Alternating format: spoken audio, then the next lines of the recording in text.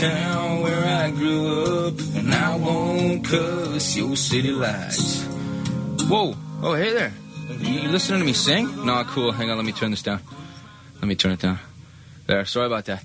I am just chilling in my trailer here, waiting to go on set. This is Jesse Hutch calling, guys. Now, who is Jesse Hutch, you say? Well, I played Peter on ABC's Once Upon a Time, and you are listening to the Once Upon a Time Fan Podcast.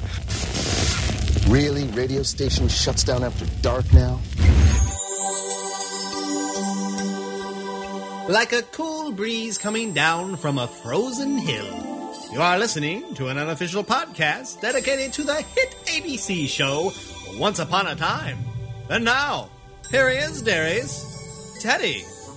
From the Chillin' Podcast Studios in the frozen hills near Storybrooke, I am Teddy the Yeti. I love spaghetti, but not confetti. And you are listening to the cool sounds of the Once Upon a Time Fan Podcast. So, ladies, gentlemen, ice queens, evil queens, reindeers, troll rock thingies, and warm-hearted snowmen, Once Upon a Time Podcast.com and Roni's Own Media present the hosts of the coolest Once Upon a Time podcast ever. Put your hands and paws together for Jeff and Colleen Roney.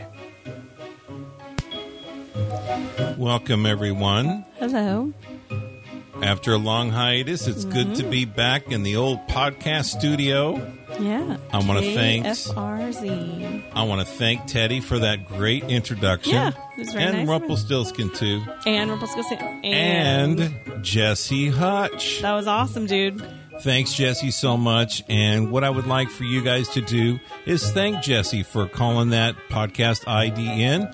He is at Jesse, Jesse _ Hutch. And go ahead and thank him for doing the podcast ID for us at OUAT Podcast on Twitter.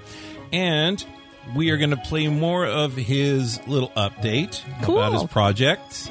Whatever he's working on, we're going to be playing that in the main show. So don't miss the main show. We still miss and love Peter. We do. Ruby's boyfriend. Red's boyfriend. Red's boyfriend, that's right. Anyway, today we're going to be talking about A Tale of Two Sisters. This is First Thoughts. This is episode 241. You can find the show notes at onceupon-a-timepodcast.com/241. A Tale of Two Sisters. Yes. So let's go ahead and dive in. Sounds like a plan. So at the beginning, we see a long time ago. No date, no specific year, just a long time ago. Long time ago, that's all. And we see a boat in a storm. Mm-hmm. I hear a crew, but we didn't really see a crew much. No. And the boat, I know it was a different boat, but it reminded me of Hook's boat. Yeah. Because we really haven't seen inside of many other boats. True. So true. I just wanted to say that. Yeah. We see the famous note in a bottle.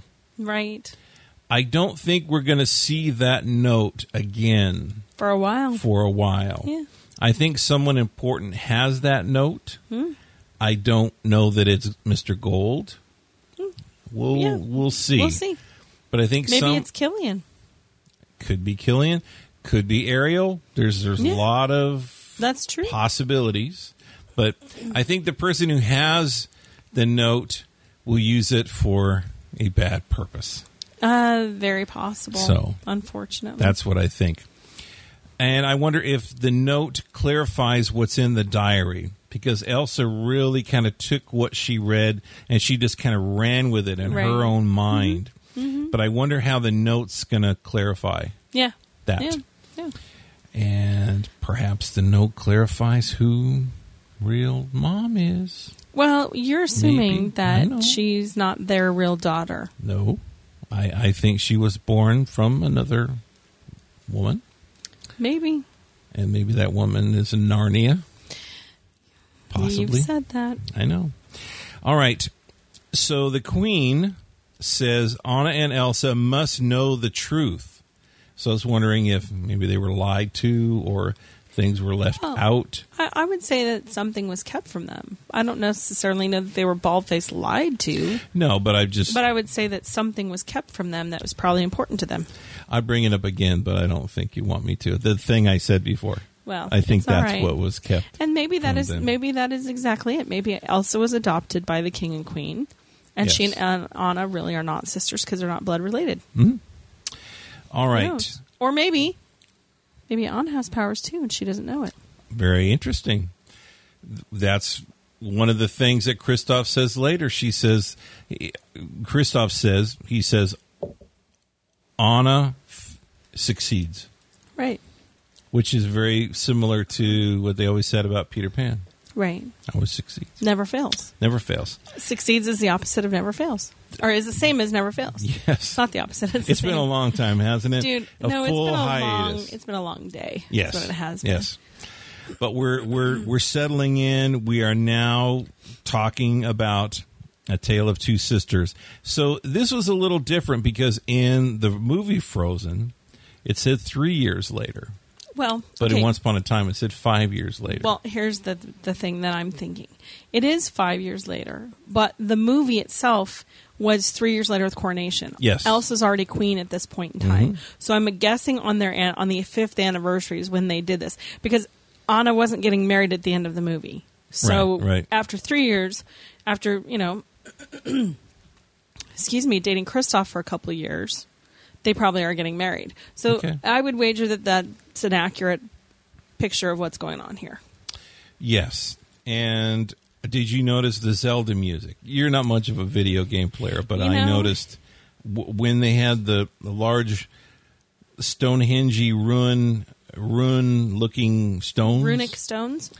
For the burial. For the headstones. There were yes. headstones with runic writing on them. Yes. Yes. I noticed some Zelda-ish music. Okay. I did not notice that, but again, I would not know Zelda music from other lovely music. I'm sure I would find it lovely, but I did not recognize it. There was a lot of rune letters. Runic letters, yes. Runic letters in this episode. Well, yeah, So. because that's what they wrote in the movie.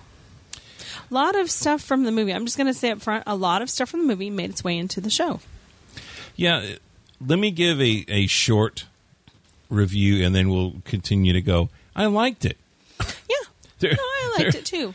There are a lot of people. I have a lot of questions, but there are things about it I really like. I mean, yeah, I'm sure there's people that are probably going to say too much Frozen, but you know what? I like the fact that they incorporated it and they didn't make it goofy. Right. They incorporated it very well. It blends in very nicely, I think. That's just me. I think it worked. I think it worked, and I'm really interested to see how Adam and Eddie Yeah, that's right. handle these new characters from Frozen within the Once Upon a Time world. So Anna's wedding. So, I mean, that's good. Yeah, she's getting married to Kristoff. Elsa kind of caved and said, that's fine. Well, wait. Remember, in the movie, she flat out said, you can't marry a man you just met. Right. She's got a point. Yes. I mean, I'm going to just stray here for 2 seconds and let you know that my parents did that. Okay. I mean, they got married 6 weeks after they met, and they didn't see each other but the day they met and the day they got married because they were living in different states. So they've been married almost, 47 years. So, but it's not a wise thing. But yeah. It's not a wise thing. Right. I would not recommend that. So I was wondering, when we're talking about 5 years, 3 years, all these different things, when was Elsa bottled up? I think that's going to be the huge thing, is because we did see different points of time within the Frozen storyline within Once Upon a Time. Right. So between the shipwreck, the supposed death. No, I'm pretty sure they're dead. Okay, because Pretty darn sure. I'm just saying. I'm kind of going with the old Lost mentality of until I see a body, and that sounds morbid. No one really dies. It's just anyway. I hear what you're saying, but I still believe that the parents are dead.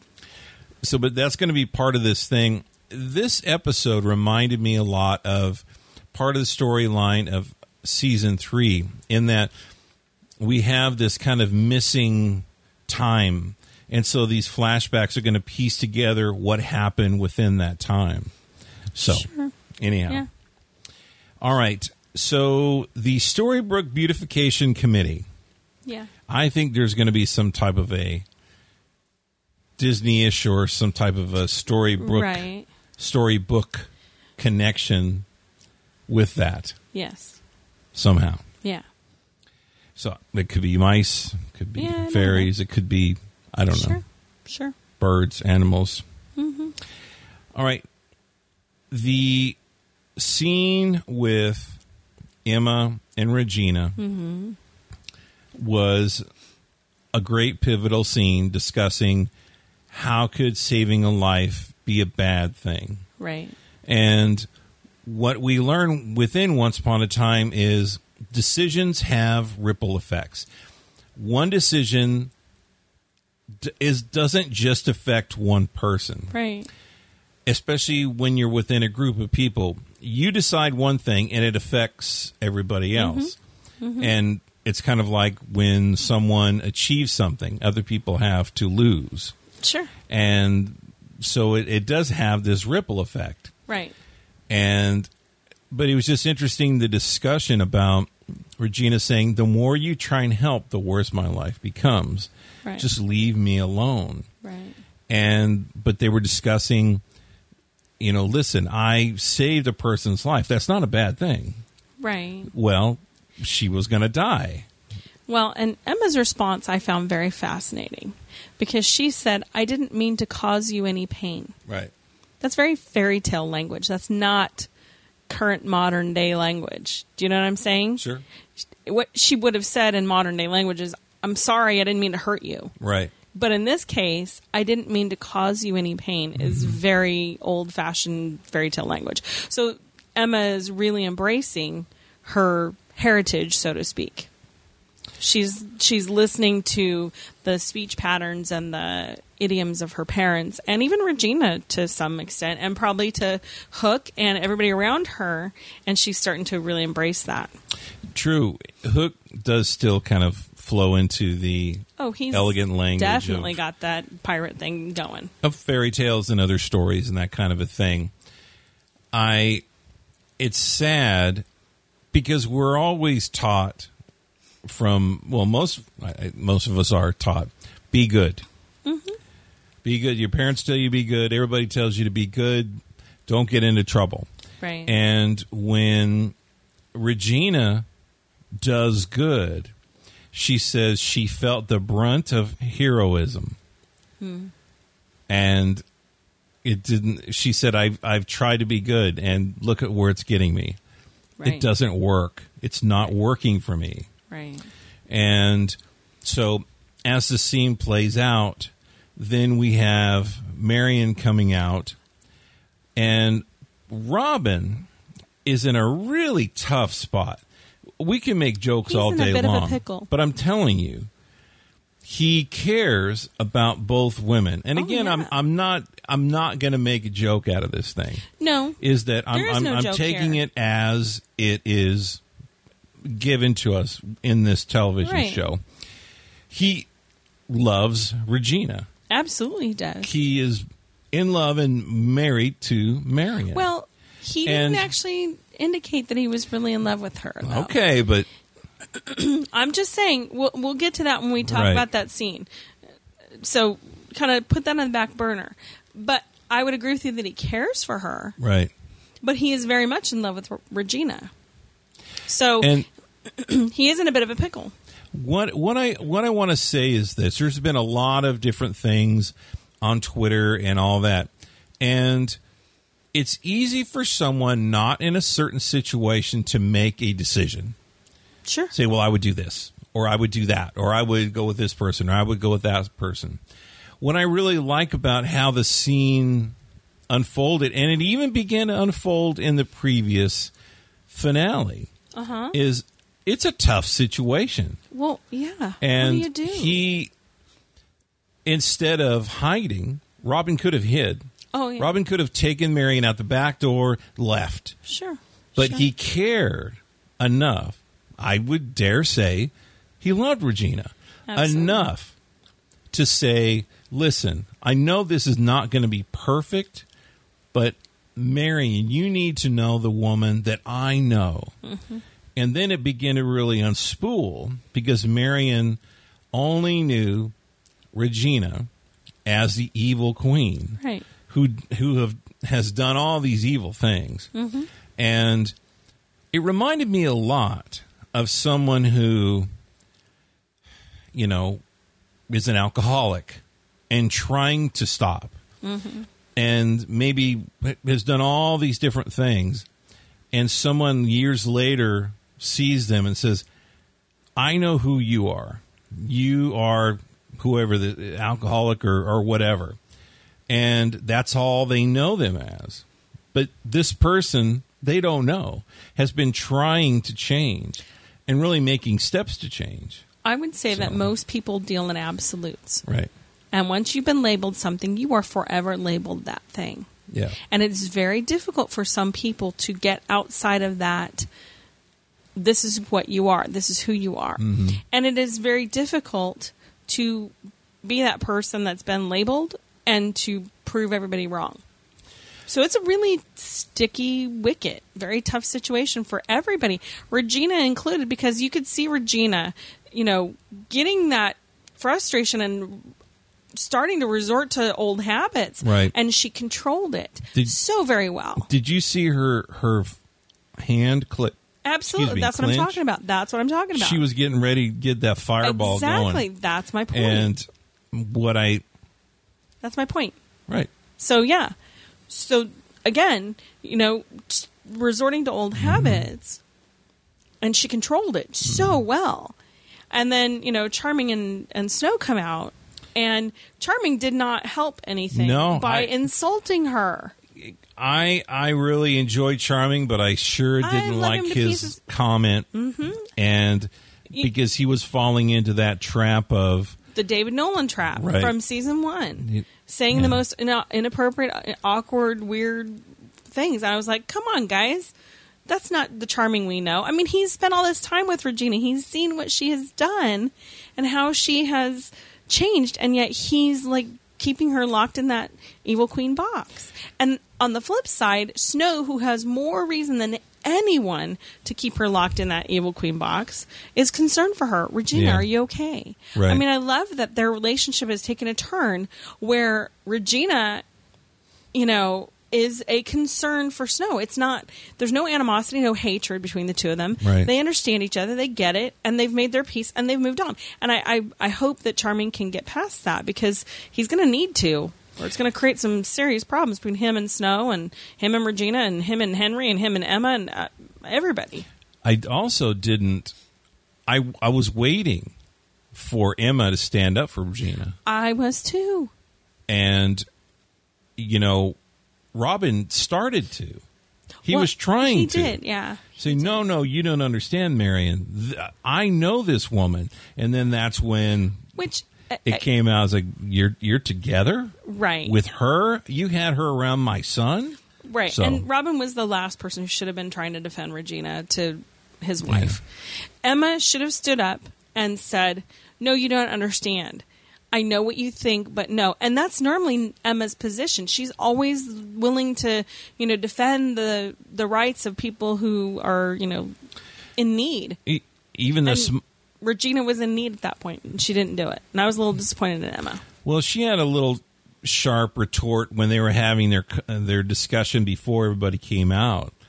Is she said, "Well, I saved her from you." So I mean, there was still that kind of. The difference is, though, Emma felt backed in a corner by Regina. See, I didn't get that. So I completely got that Emma wanted to say, "Look, I'm sorry that I did what I did, but you have to understand. Here's why I did it." Mm-hmm. And she, you know, how is she supposed to tell? How is Regina supposed to understand that Emma saw her at probably her worst, and so she was dealing with it? You know, what she thought was the best opportunity or option. So anyway, we will move on, but Yeah. that is definitely something I think that a lot of people will be talking about for sure. sure. It was nice to see Grumpy and Sleepy. I loved seeing Sleepy. Sleepy behind the wheel. Which I'm thinking to myself, who made him the designated driver? His name is Well, Sleepy. I know that, but Grumpy was, he had a beer, he said. Okay. So we will. Well, at least he's being safe. He is being safe. But yeah, having a Sleepy, Sleepy Driver. Wheel, that was probably not the best option. it was a funny little. And by the way, Grumpy called him Walter. Right. At the beginning. And then when they started to almost hit Elsa, he yelled, or when he fell asleep, that's when he called him Sleepy. Yes. So I love the dual name use. That was pretty And funny. they're often together. A lot of times they were together in the office in season 1, in Storybrooke, in the hospital there. Yeah. And they were also together on the castle wall, being on the lookout for the curse. Right. So they're often teamed up together. They're to do buddies. little things. Yeah. So anyhow, but I also noticed a Star Wars connection with Grumpy. He said, "No beer is worth this," and I was thinking of Han Solo's "No money is worth this." Oh, so okay. all right. Go ahead. So Elsa was faced with this truck careening with The van coming at her, which The she didn't van even know coming. what it was. She had no idea what it was. and the driver was asleep. but she didn't know what it was. Right. She just saw some monstrous thing coming at her very quickly, and she had no idea what to do. So just like in the movie, Yes. she froze it, and it was the exact same stance that Elsa used in the movie. But in effect, she saved Grumpy and Sleepy's life. Yeah. She froze the vehicle. She but- froze the vehicle, yeah. stopping them from hitting a tree or going into a ditch, or hitting her and possibly losing control even more, and sliding on her ice trail. Yes. Because that would have potentially caused an accident too. We see another motorcycle coming into Storybrooke. Last one was driven by August. Yes. And again, Elsa getting scared, her hands are freezing Yes. just like in the movie. Mm-hmm. And yeah, this is a brand new world for her. She has no idea what's going on in this world. So, And we see the gift for Anna's Right. wedding. the flashback The to flashback. giving of the gift, Yes. And which was promised when they were talking at their parents' graves. I kept thinking that it didn't look like the mansion that we'd seen. Well, the castle in Arendelle doesn't look like a typical fairy princess castle. It's very Right. Norwegian, very I don't want to say simple because it was actually elegant, but it had again the rose mailing, which I loved seeing that all over the place, and it's very very Scandinavian in nature. So not a lot of stone. You're going to see a lot of wood more than anything else, and so I thought it was appropriate. The other thing I noticed too is this whole attic scene is very, very similar to a scene that was actually cut from the movie. If you see on the DVD, the extras for Frozen, they had a scene that they storyboarded where Anna and Elsa are trying on, well, Anna is trying on ball gowns to wear to the coronation ball. So they cut that scene from the movie. And the extras in the DVD actually show that, and it's kind of cool. But this very similar. I noticed a softer Elsa in this iteration, but she seemed sadder to me. She seemed not as free or as happy as the she end of the movie. was at the end of the movie. Well, and she's far more fearful because, Right. and that was something that I noticed as the show progressed. She's definitely not as in control of her emotions. She's definitely not as free with everything. She's still very reserved, and Right. and so something has clearly made her feel that way. So why is she scared again? Because she wasn't scared at the end of the movie. She was very open and free and felt love. What happened between the 3 years after her parents' death, and these 2 years that were, there's 2 missing years. We don't know what happened. So who knows what's going on. I really like, though, that this is not a continuation exactly of the movie. They've pulled elements from it. It's almost just similar. It's similar, but there's certain things that we didn't get to see that we're seeing with Once Upon a Time. Well, I think what they've done is they've taken the characters and they've taken their mannerisms and their things that make them who they are, and they've pulled them into this show. There was a point where Anna drapes the curtain around herself, just like she did in the movie, while she's got the elegant ball gown on, which in this case it's a wedding gown. And then, Snow falls around Elsa when she gets upset. She starts her own little personal flurry, which I think is kind of funny. It's also a classic moment of, you're going to get married, here's mom's wedding dress. So it's almost that's a fairy tale moment as well. It very much is. It's actually a tradition that goes back quite a ways. I know a lot of women will pass on their wedding gown to their daughters, and in some cases it's their mother's wedding gown that they pass on to their daughters. It depends on what you're looking for. A lot of women, it used to be that way. Now I think more women are, getting their own wedding gowns. I wonder who owned that snowflake pendant. Well, I think Elsa created it for her. I wonder what it does. Does it do anything? Because we've seen other little pendants before. We've seen with Zelina. Sure. That green, or it was clear at first. It's diamond and then it turned emerald, right? So we've seen different types of things like that. So maybe that is something that maybe it does have some sort of power. What I would like to know is, why didn't Elsa find the diary before? That was going to be my next question. Because she found the dress up in the attic, and the diary's in the roll-top desk, which is kind of out in plain sight. So I would think she would have looked through it to see what was in there and found the diary. Now, here's a question. Is Elsa setting her up to go there for some reason? I don't think so. Because, we're seeing someone who found the dress. That's one of the questions that Anna asked her. How did you find this? You found the dress? So she'd been looking for it. She looked all over, whatever, and found this dress. You make a valid point. It wasn't hidden under something. Right. It was just in a desk that you open up, and there's the book. So exactly. I'm going to slide that out on the table. That's probably nothing, but I don't think she was setting her up for it, because why else would she do that? That didn't make any sense to me. To get her there because someone, I don't know. Yeah, I don't. I think that Elsa is scared of something else. That's one of my crazy theories. I know.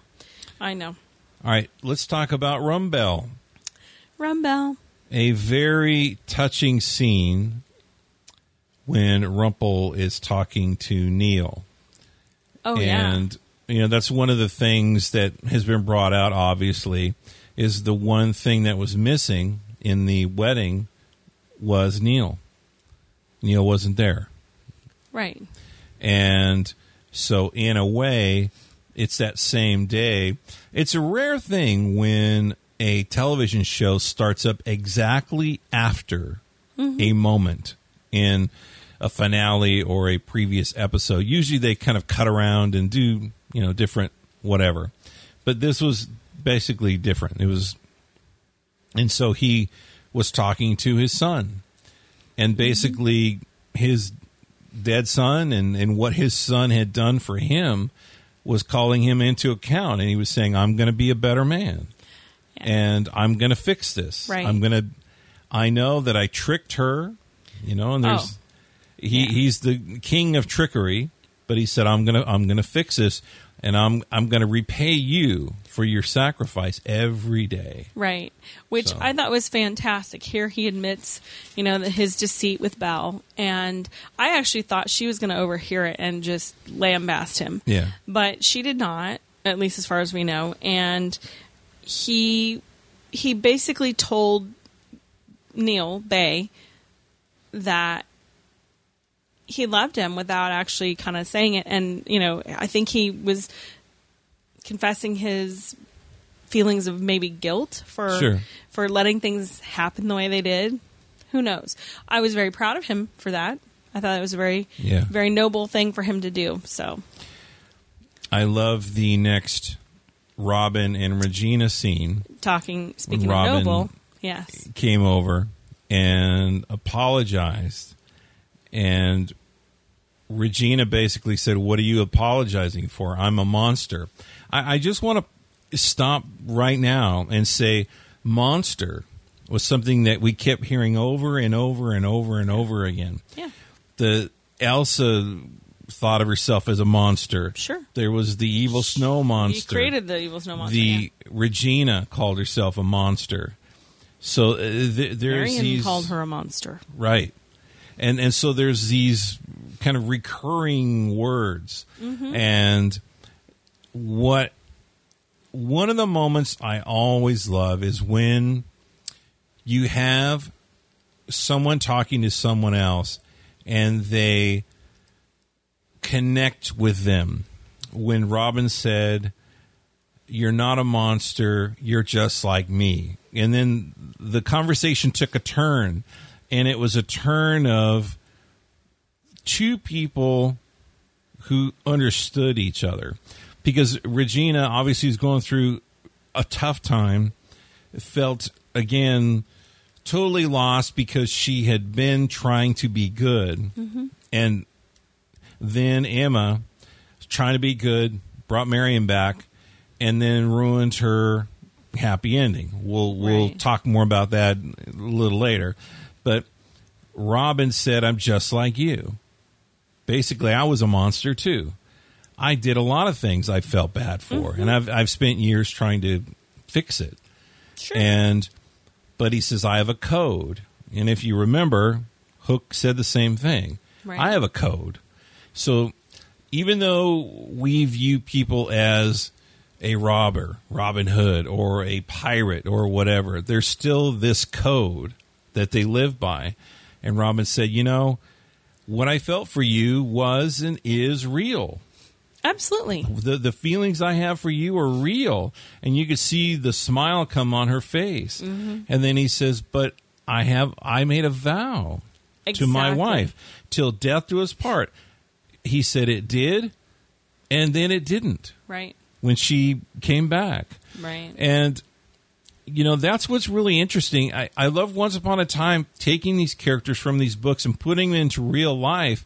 But then what I love about the spin of this show is then in real life you have these Storybrooke antics that bring people back from the dead, basically, right, and come back into someone's life. Mm-hmm. And so Robin was having a tough day. I mean, seriously. And this is exactly why I believe he's not in love with Marion. Okay. I think he because she was dead. Right. I think because he did know that she was dead. I think he got over it. He let her go. Problem is when she came back to life unexpectedly, and he's already given his heart basically to Regina. Problem is he had given his heart to Marion. And I don't know that he got it back. I'm pretty sure he got it back. And I don't mean physically. I don't mean literally. Right. Because with the show, in some cases, that's the truth. But I think that he felt love for Marion. I think he, made peace with that when she died. And then when he met Regina and fell in love with Regina, now Regina's got his heart. Problem is that his heart originally belonged to Marion. So because of that code of honor, he has to honor that vow. And that's the problem. He didn't tell Regina he didn't love her anymore. He didn't tell Regina he even loved Marion. He just simply said, "I made a vow, and I need to stick to that." The interesting thing is this. I remember season 1 when David Nolan was in love with Snow. Uh-huh. And then it came out that he was married to Catherine. And then this it was the same pretty much situation that happened. Sure. Catherine kind of came out of nowhere. Regina basically produced her into the mix. Mm-hmm. Then it really got difficult. I remember, I don't want to go off on a tangent, but I remember people, just mad at Josh Dallas and his characters. Like, what are you doing? Right. You're married. You shouldn't be hanging around going on picnics and stuff with Snow White around, having an affair, text messaging her around this and that. And we see the same thing. In this case, it's different though. Right. Is Robin said, I made a vow. Right. And people still aren't going to like that. But it's the honorable thing. Right. And again, doesn't mean he's still in love with Marion. I know he cares for her, but doesn't mean he's still in love with her. Yeah. He's concerned about her well-being, but I think he's really in love with Regina. And I think the problem is that it's going to torment him. At some point in time, he's going to be around her or see her, and it's going to torment him. Sydney returns. Poor Sydney. But wait. Regina crying, that was just so sad. Yes. So sad. It was so hard to watch because on the one hand, she understands that he's being honorable, and that's probably why she loves him so much. I don't know. But on the flip side, you could see her when she got mad, that look on her face. I'm not trying to stir up a hornet's nest, but I am going to say this. There's probably a lot of people that say he should just ditch Marion. He loves Regina. Sure.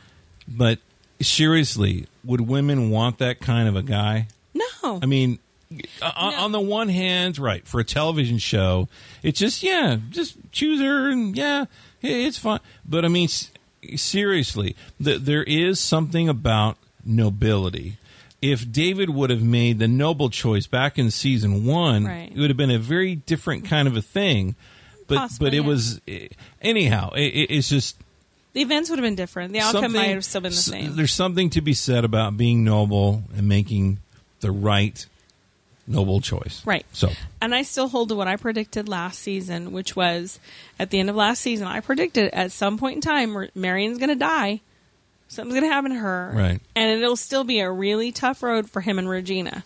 But I believe, and it won't be at Regina's hand. Mm-hmm. That's too easy. Right. Well, and she even alluded that Absolutely. too. It's like, if I did it, everyone would know it was me. If Sydney did it eventually. Are you kidding? I mean, yeah. Right. So, yeah, that was interesting. But yeah, when I saw her break the mirror, I immediately knew what was going to happen. Yeah. And then when she went to the hospital and punched in the code for the secret door, and I'm like, she's going to get Sydney. Yep. I enjoy that. I mean, we knew it was coming. Poor Sydney been in there for a long time. Mm-hmm. He grew a beard and everything. Yeah, this he did. guy. Yeah, he did. And so that was one of the things that he asked her. He said, "So this is why you've had me waiting for this plan that you came to me for this." Yeah. And he thought he was going to have freedom and possibly cause her to love him. Right. He still again, loves her. we're see all unrequited these, love, right? And this is another situation, right? What if people really wanted Sydney and Regina to be together? Yeah. You see, it's just there's so many levels here, but she hatched a plan to destroy Marion, and he said, "Well, I can't do anything because I'm not a mayor." And he sent him Sydney into the mirror. Yeah, she sent him. And so now you are. There you go. I don't think we'll see much of Giancarlo Esposito much, but I think we'll see his face. Well, yeah. Because she said temporarily, but I don't know how temporarily is going to last. Yeah, we'll see. So we'll see. Okay, so back to the scene after she goes and springs Sydney. Right.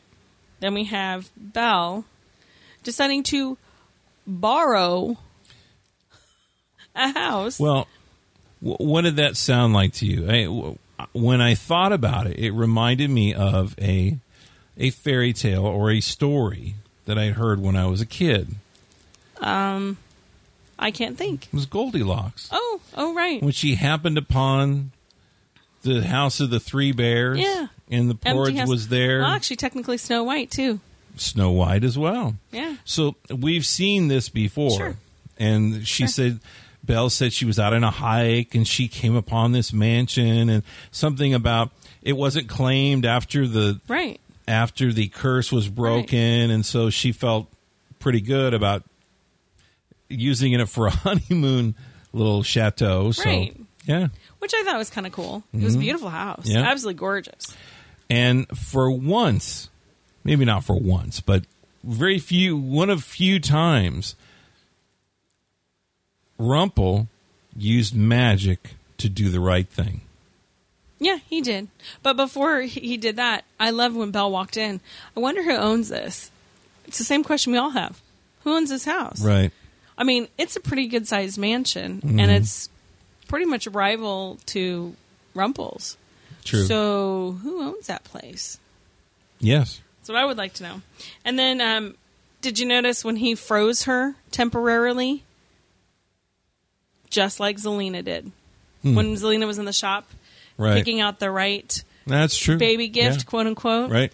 Well, really going and stealing whatever was in the vault there. Mm-hmm. So, yeah. So then we have a really fun, romantic... Wait, Okay. the box. Yes. So the thing on the table that Mm-hmm. Rumpel noticed, it looked like a gold barrel Right. that had diamond rivets Yes. and stars inside of it. Right. So you kind of wonder what the heck is that? I'm It- racking my brain going gold barrel with stars. Nothing's popping into my head. So we'll see how that pans. It also We saw- sort of looked like there was a keyhole on one of the little parts. Anyway, so. Yeah, maybe, possibly. But point is we see later what it Yeah, what the it does. stars basically connect for sure. Absolutely they do. But yeah, I know what it is. It's the what do you carry? The bucket. Yeah, look like a bucket. Yeah, Yeah, that's what I'm saying. right. It looked like a bucket from Sorcerer's Apprentice. right. which becomes, and then we see as he shows later, it's the hat, Right. Yensid's hat. So Now, that's not the first time we've seen a hat like No, that. right? We've seen it before. I believe it was in season 1 Yes, in his in estate. his estate, yeah, where he collected things. but it may have been a different Possibly, hat possibly. because let's The other one looked more like Merlin's hat. This one looks more like Right. Yensid's hat. yes, So we'll see what happens with that. for sure. But the magic that after he switched the dagger, Yes. which I thought was pretty cool that he did that. So he kept his promise to Bay. He was going to make good and do the right thing. He switched the dagger. And then he takes her into the library or ballroom, or she takes him in there, either way. And then he snaps his fingers and the music plays.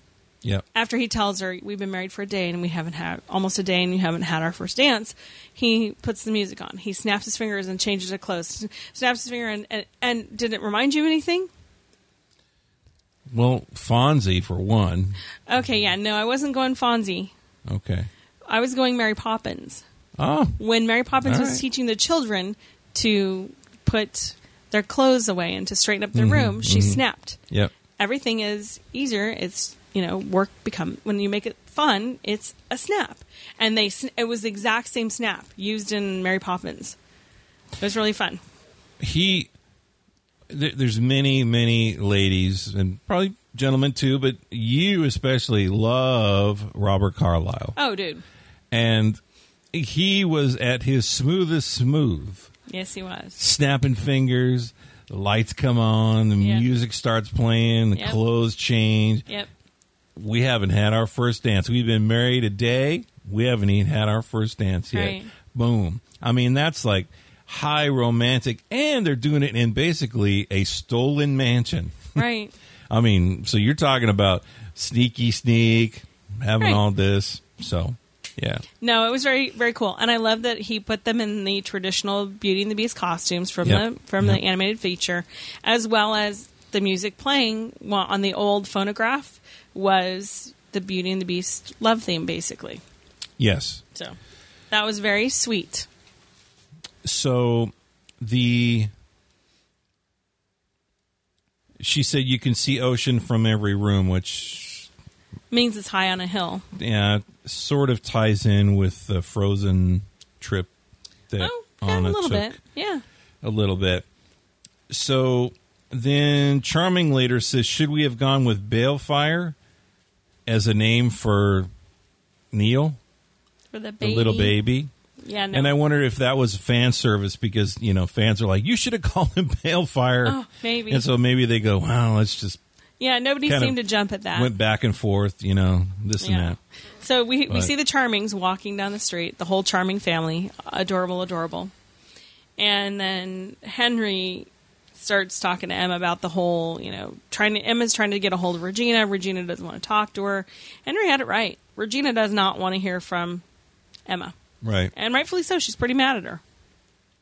So let's skip ahead to the discussion that Hook and Emma have. Well, wait. Before we do that, though, that whole thing of Emma and Snow having the conversation and talking about Henry, adjusting, and then Hook walks up. Right. And Emma, but before that, Snow is like, so wait, Henry doesn't know about Hook. Emma still is not sure about Hook. Right. Seriously? Yeah.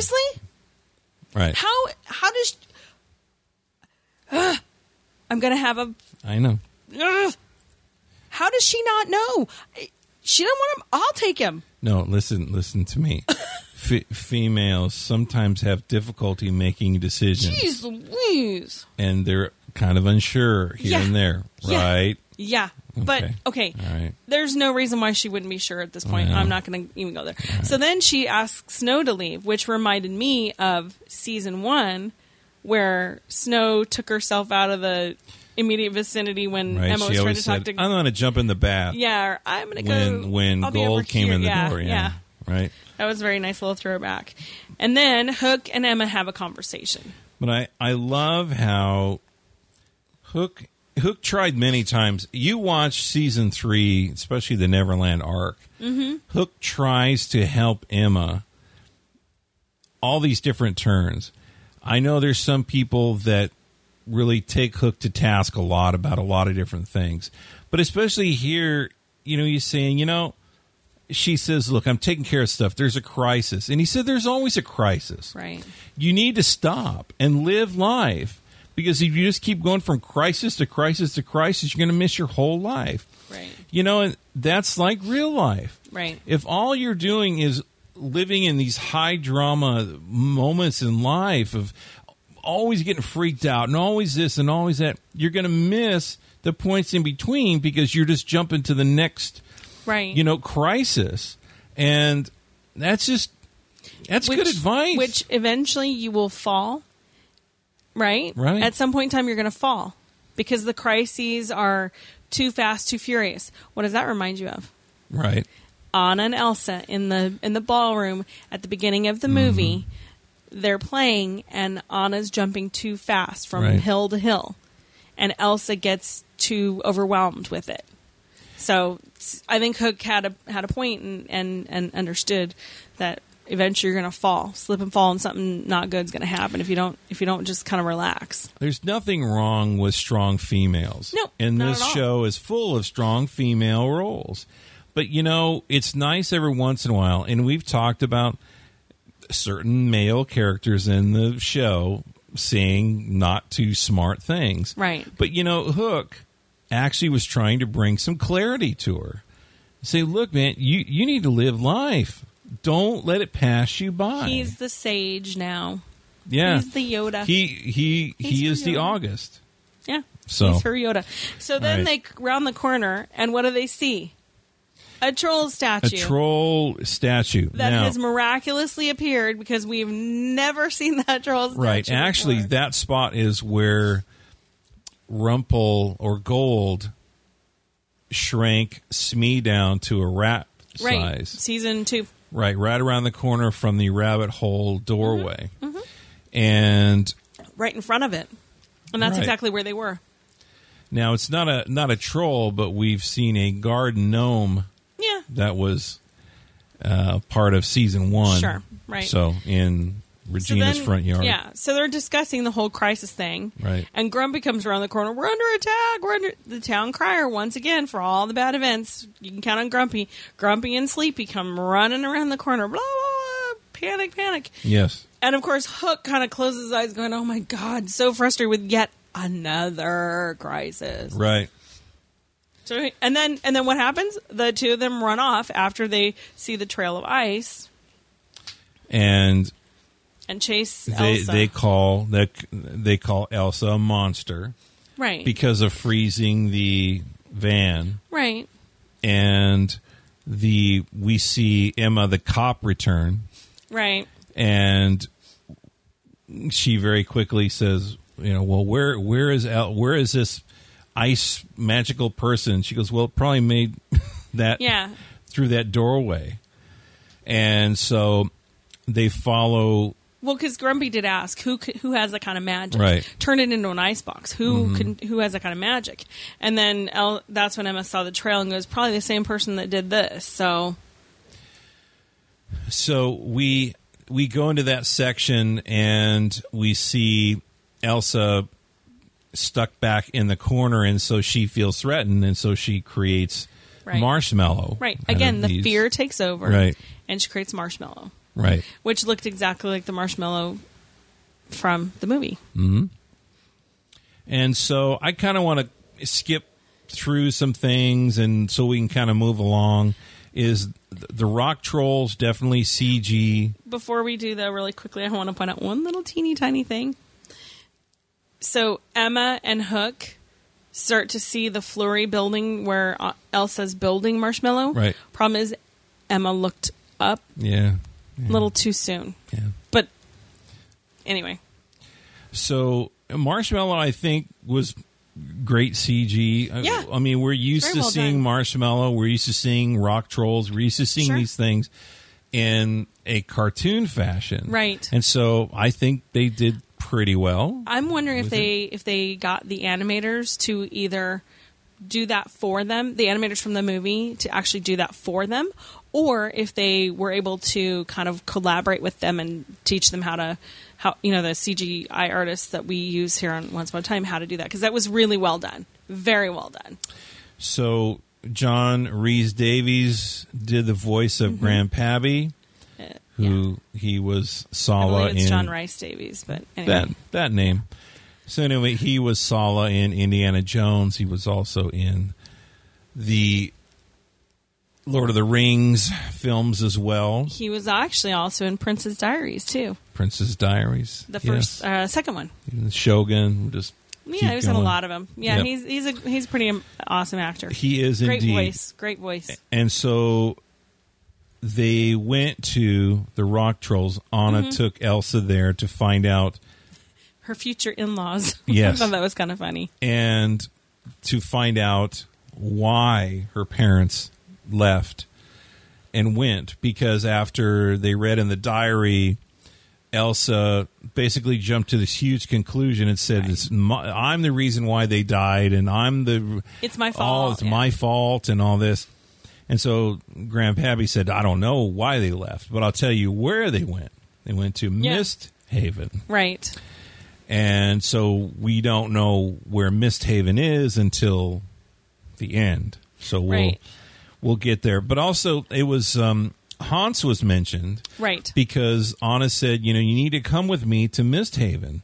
So we'll figure out what happened here and why they were going there, who my parents wanted to meet, because they were going to meet someone. It would, Right. One would assume. And so Elsa said no, because Hans and his 12 brothers are just waiting to pounce if I ever leave Right. the town, the kingdom. Kingdom of Arendelle. My question here at this point in time, because we're seeing this, Elsa is just so incredibly fearful. She's sitting in the corner. Marshmallow's gone. He's chasing after Emma and Hook, and then running into the hills. she is still extremely, extremely fearful. I mean, she's like her hands are freezing. She's panicking. Why? Why is she still so afraid? I really want to know, because at the end of the movie, she totally conquered the fear. Right. Why is it now getting the better of her? But I think it was a dramatic decision.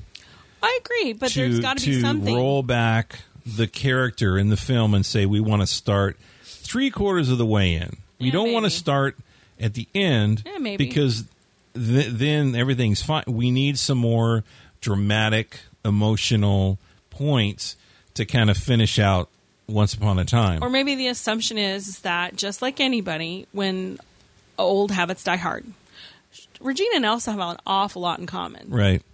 And not just little things that they've shown, because, I mean, they've shown some stuff that's very mimicky of, Regina mimicking stuff that happened with Elsa and what have you. But maybe their whole point is that old habits die hard, and that's why, even though she managed to conquer it in 2 years' time, everything's hunky-dory until she starts, little things. There's got to be some trigger point that puts this fear back in her. So that's right. my whole thing. So I hope we see what's going on with that. We got to put this thing into overdrive. So the marshmallow destroying the town and tearing off at the electrical wires reminded me exactly of Tiny. Mm-hmm. We've seen that before. We've also seen this type of thing that freaked Grumpy out with the Wraith. Right. So we've seen these type of town destruction things before. Sure we have. Now, Elsa seeing the snowflake necklace in the paper when the paper blows around is what prompts her to either go find Mr. Gold or find his shop, or I don't know if she realizes he has a shop, but she needs to find Mr. Gold. So she knows he's got the necklace somehow. And that's how that's going to go. That was in the picture of the wedding announcement, which I thought was kind of fun. I wonder if she assumes that Gold killed Anna or knows where Anna was. Possibly. Because if that snowflake pendant is there. Right. And Anna's not there. Right. There's only a few other things you can assume. Right. How did you get it, and where's my sister? Right. So, next, go ahead. I was going to say, next thing we see is Regina telling Sydney what she wants, and then he, of course, we kind of mentioned this earlier, he's under the impression that Regina is going to, fall in love with him, and she's like, right. And that's when she throws him into the mirror at that point. I wonder if Sydney is trying to... because Regina asked to see certain things, and I wonder if Sydney is trying to connive her a bit, because what he showed her is in the end of that scene when it was the Evil Queen and Marion, and maybe it was the only one that they ever had, right. But she goes, at the end, I want your head on a spike. Right. Not a very nice thing to say to anybody. That's very likely what she said. Right. But what I'm saying is that that probably snapped her out of her thought process, because she said, okay, I can't kill her. Right. But maybe you can do something that won't come back to me. No, I need your help to. That's the whole point. She wanted to see how she met her, because she couldn't remember. That's the only reason she needed Sydney. It's because Sydney's the only one who could do that for her. She couldn't do it. So it was, and that's when he said, "Oh, great, you want me to kill her? Awesome. How do you want me to do it?" And she says, "No. It's going to come back on me. So there's no way we're not going to kill her. We just got to come up with a better, more elegant solution. So I need to figure out how did I meet her, and then I can go from there." And that's where I think, she was going to go back in time. So she's like, "Oh, great, time travel, we can do that." So anyway. I love Sven. Sven was very cute. It was. They didn't overdo it, I don't think. No, they didn't. Right before this, though, just real quick, is Elsa's hiding in the alleyway between the shops. Right. And she peeks around after she sees or hears Grumpy yell, "Monster!" Right. And, of course, she takes that personally, because that's where she's at. And then that's when she sees Mr. Gold's shop. So, and then now we see the flashback trying to find Anna. So she goes and asks Sven, right? Which I think is hilarious. It was very cute. They didn't make him, talk or anything like that, which is good. And Kristoff didn't talk for him, which was kind of funny. And I was surprised they didn't do that. But Christoph was funny, and he was very funny. Talking about frosting, and it was just little jokes here and there. Yeah, that was very funny because of course frosting. There's no frosting. Well, sure, there's not. That's why she's going to go get it. Yeah, he bought funny. time for Anna to leave. Yep, exactly. And there was a nice comment. She said, "Well, why didn't you go with her?" And he said, because she didn't want you to be alone. Yeah, she said I was needed here more. It was very nice, very, very nice exchange. It was. Okay, we see Emma's magic being used on Marshmallow. Well, we see the gang in the woods. Right. But my question is, Marion's there, Robin's there, Little John's there. Mm-hmm. Emma and Hook show up. Right. Where the heck was little Roland? Who's babysitting Roland? I don't know. He's probably in a... With the other merry men, maybe? Possibly. Whatever. So... All right. Emma saying, really? Yes. That's her catchphrase. She did her catchphrase at least once this episode. So I want to talk about Regina. Now, again, Henry was concerned, and I think many people were concerned. We don't want Regina to be evil. Right. Even though there's probably more than a few people that want Regina to go back and be the evil, powerful queen. Right. And so she did have the opportunity. Oh, yeah. She saw Marshmallow coming toward Marion. This is so funny if you don't know this show. I know. If you don't know anything about Frozen. It sounds crazy. Anyway. I know. But she disappears, and then Marion thought she was a goner. Right. But then Regina used, we can assume, dark magic to destroy Marshmallow and save Marion's life. And I thought it was so poignant because people running up like, whoa, wait a minute. Marion's on the ground, Regina's over there. We've got to stop this. And all Regina said is, Marion, welcome to Storybrooke. Yeah. And left. And Emma was trying to say, whoa, hey, we were trying to call you. And Regina's like, drop the mic, I'm out. I don't want to talk to you right now. Regina had the opportunity to let Marshmallow kill Marion and disappear herself, and nobody would have known anything. Mm-hmm. Nobody would have had a clue what happened. Yep. Right? She took the high road, she took the noble road, and she was the better person for it. I love the mirroring, pardon the pun, of the Frozen Do You Want to Build a Snowman scene. Oh, yeah. With Anna and Elsa between Emma and Regina. And, if you're a Frozen fan and you've never watched Once Upon a Time, I think they did a fantastic job of giving you these callbacks, right? So that when you watch it, you go, "Oh, it reminds me of whatever." I think they did a fantastic job, of really connecting Frozen fans to Once Upon a Time, And then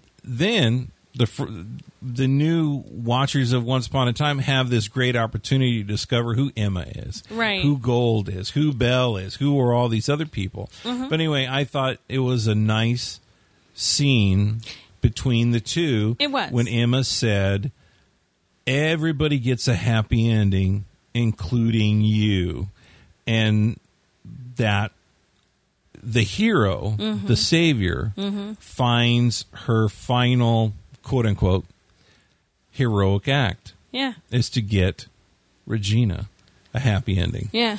And so that's, to me, a great story arc. Yeah. We've seen a lot of really beginnings of great story arcs, Rumpelstiltskin, and how he's going to handle giving up power, and Elsa finding Anna, and then Emma getting Regina a happy ending. And Regina's wrestling. She's wrestling back and forth. So, well, you skipped a little bit, just real quick, was Emma and Hook, that conversation. Here Emma earlier was pushing him away a little bit. Now she's saying, look, why don't we go home and see what's on Netflix? He's like, yeah, I don't know what that is, but it sounds good. Which I thought, again, more Hook reference of not knowing what in the documentary of Hoover Dam. Let's go. Go watch that. But that whole scene between the two of them, she's kind of warming up, but she's basically saying, look, just Be patient. Be patient. It'll happen. So I'm kind of cool with that, but I still want to smack her for taking her sweet time with him. True. Anyway, so then Regina gets up and decides that she knows how to fix things. Mm-hmm. And I love the fact that she's like, mirror, Sydney. Yeah. He clearly doesn't remember his original name, which is funny. And then she says, I know what we're going to do. We have to change the book. We got to find the writer of the book and force them to change it. Because you know what? Villains don't get happy endings. Guess what? All the villains are going to get their happy endings. What? My question is what is that going to mean for the good guys? Right. Because if the villain's happy ending is for the good guys to die, that's not going to be good for everybody. Well, and another thing, too, is she really disregarded exactly what Emma said. Yeah. It's like, I don't care. She's hurting, though. She's hurting. I know. And part of that is that, again, Emma comes to town. Henry basically gravitates towards his real birth mother. She breaks the curse and everybody is against her. Then she ends up saving the day and most people are still against her. So I mean she and then Emma does a good deed and destroys her happiness, which she had just started to find. So I mean I kind of get why she's still kind of pissed at her. It's like, dude, every time you help me it doesn't do me any good. Right. So I don't need your help. So I can understand why she's reluctant to listen and pay attention to what Emma says. So let's talk about this book here for a second. When we were introduced to the book, Mary Margaret, back in season 1, said, this book is hope. Yeah. Represents hope. And hope is a powerful thing. Yeah. But to Regina, she calls it a cursed tome. Yeah. Yeah. So to a good guy, to a hero, right, it's hope. Right. But to a villain, it's cursed. Right. So very particular language. So evil isn't born, it's made. Right. What about good? Can you make somebody good? Well, just like you can make somebody evil? In that little pre-thing and other discussions that Adam and Eddie had on the season 3 Blu-ray, is that evil and heroic people are based on choices. So yeah, okay, it's the choices that you make. And but choices you make, right? So you can make somebody evil, or you can make somebody good. So that's interesting. So I call the hat that we saw it's either Merlin's hat or it's Yensid's hat. It looked more like Yensid, but what it looked like to me was it was a rendering of a galaxy, right, inside the hat. Mm-hmm. Interesting. Very pretty. It was very interesting. But here, how did Rumpel get the hat to appear? He couldn't last one full day without the dagger in his possession. Right, I know. While Bella's asleep after a fun little night, he goes, gets the dagger, and after he gave it to her, he can't let it go. I know. He uses it to see what's inside the the little golden barrel. Right. Or bucket, whatever you want to call it. And that's when we see the hat. So I was a little disappointed with him. Yeah. So we've got to bring this, we've got to land this thing, bring it in for a landing. We have 2 more points. 2 more big points. Well, I just want to say this, too, is that, so we talked about Anna leaving Kristoff to take care of Elsa. Right. And Kristoff said, I believe in you. Right. Which is a powerful statement into itself. Sure. And I don't know that Elsa believes in Elsa. In some cases, I would agree with you. I think she's lost that. And again, 2 years have passed since the end of the movie. And so what happened in those 2 years? I can't wait to see what happened. And if you're going to pick somebody to really stand up for Elsa, it probably wouldn't be Kristoff. Because Elsa didn't have two minutes to really stand up for Kristoff. She goes, no, well, pretty much she's worried about what he's going to wear to the wedding because she's afraid he's going to be a smelly all that, right? Be a smelly reindeer man. She freezes the lock on Gold's shop door and breaks in, very much like Cinderella did, or Ashley when she was stealing the birth contract, and then she gets the snowflake necklace. Mm-hmm. So that's that, and then we And- see the flashback, Right. and that's Anna leaving on the ship, and that's when we learn the name of we learn that the Enchanted Forest, which is what we know it as, has a name, Misthaven. Right. Yep. So I'm wondering, my speculation is that Anna is on her way to, not Anna, their parents were on their way to the Enchanted Forest to meet with Rumpelstiltskin to see if he could take away Elsa's power.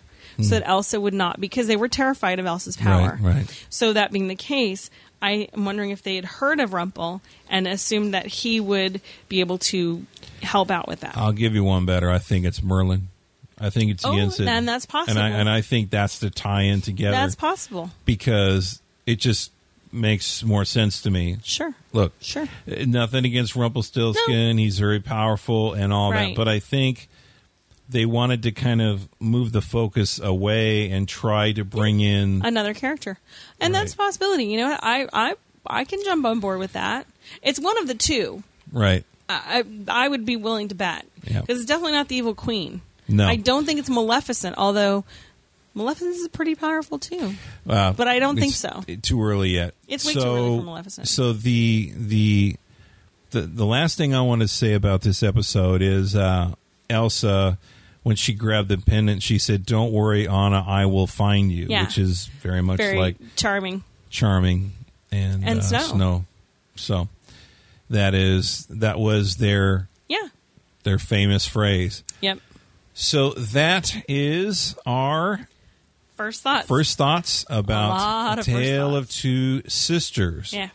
So I want to wind up and talk about a few things here. Is that we mentioned that Dave & Buster's in Orange, California was putting on a Once Upon a Time Season 4 premiere party Right. at the location at Orange at the outlets in Orange, California. And it was a huge success. And Yeah. so if you attended because we mentioned something, Let us know. thank you. Let us know, but thank you so Yeah. much for going. Yeah.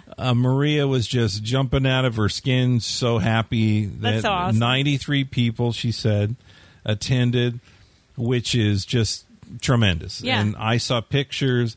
It was so sweet. There were families and all kinds of that's different great. folks. It was really neat, just so neat. We donated some prizes and different things, and so coming up soon, we'll have a chance to sit down with her and just she'll tell stories. And they had a big moon backdrop with "Welcome to Storybrooke" that people could take pictures. There was cosplay going on, and so she said, "Yeah, let's start putting together a finale."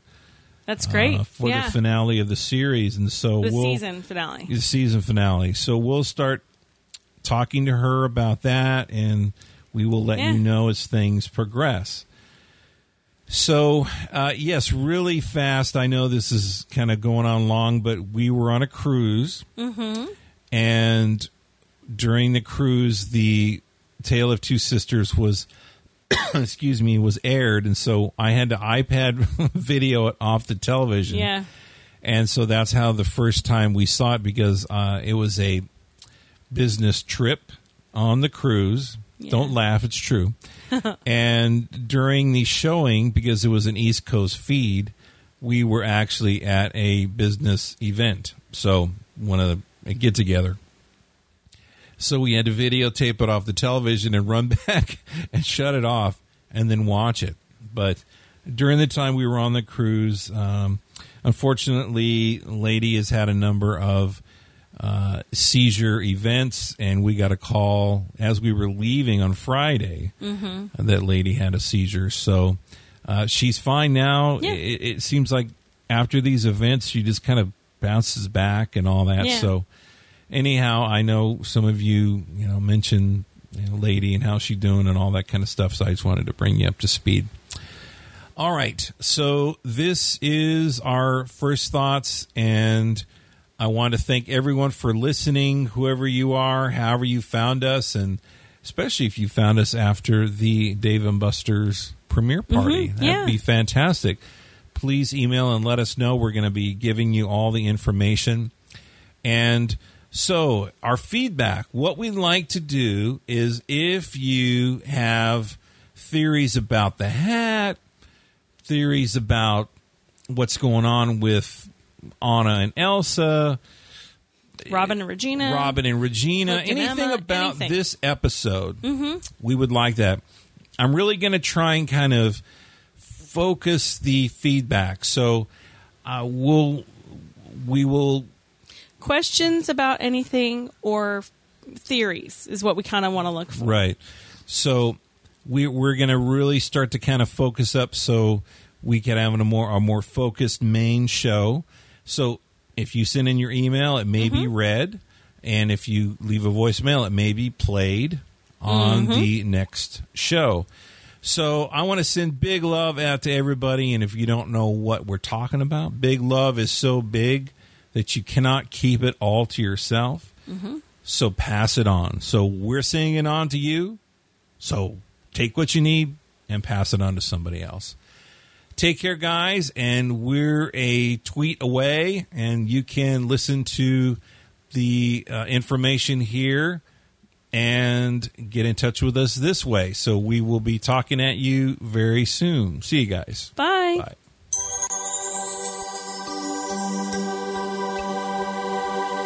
Thanks for listening to the Once Upon a Time Fan Podcast. This is a Roni Zone media production. Please contact or connect with us. You may hear your comments on an upcoming episode. We're on Twitter at OUAT Podcast, on Facebook at facebook.com/OUAT Podcast, or leave a comment at the show notes. Contact us via email at feedback@onceuponatimepodcast.com, or leave a voicemail at 657-333-0626. Until next time, spread a little big love around. Rumpelstiltskin was voiced by Brad Pogras, and Teddy was voiced by me, the voice of Steve. You can check out my podcast, The Voice of Steve Podcast, free on iTunes. Say hi at facebook.com/Voice of Steve, or see what I'm doing over on Twitter at The VOS Show. Check out everything I do, from the podcast to voiceovers. I even have a blog sometimes at thevoiceofsteve.com. Hope to see you around, and thanks again for listening to the Once Upon a Time Fan Podcast.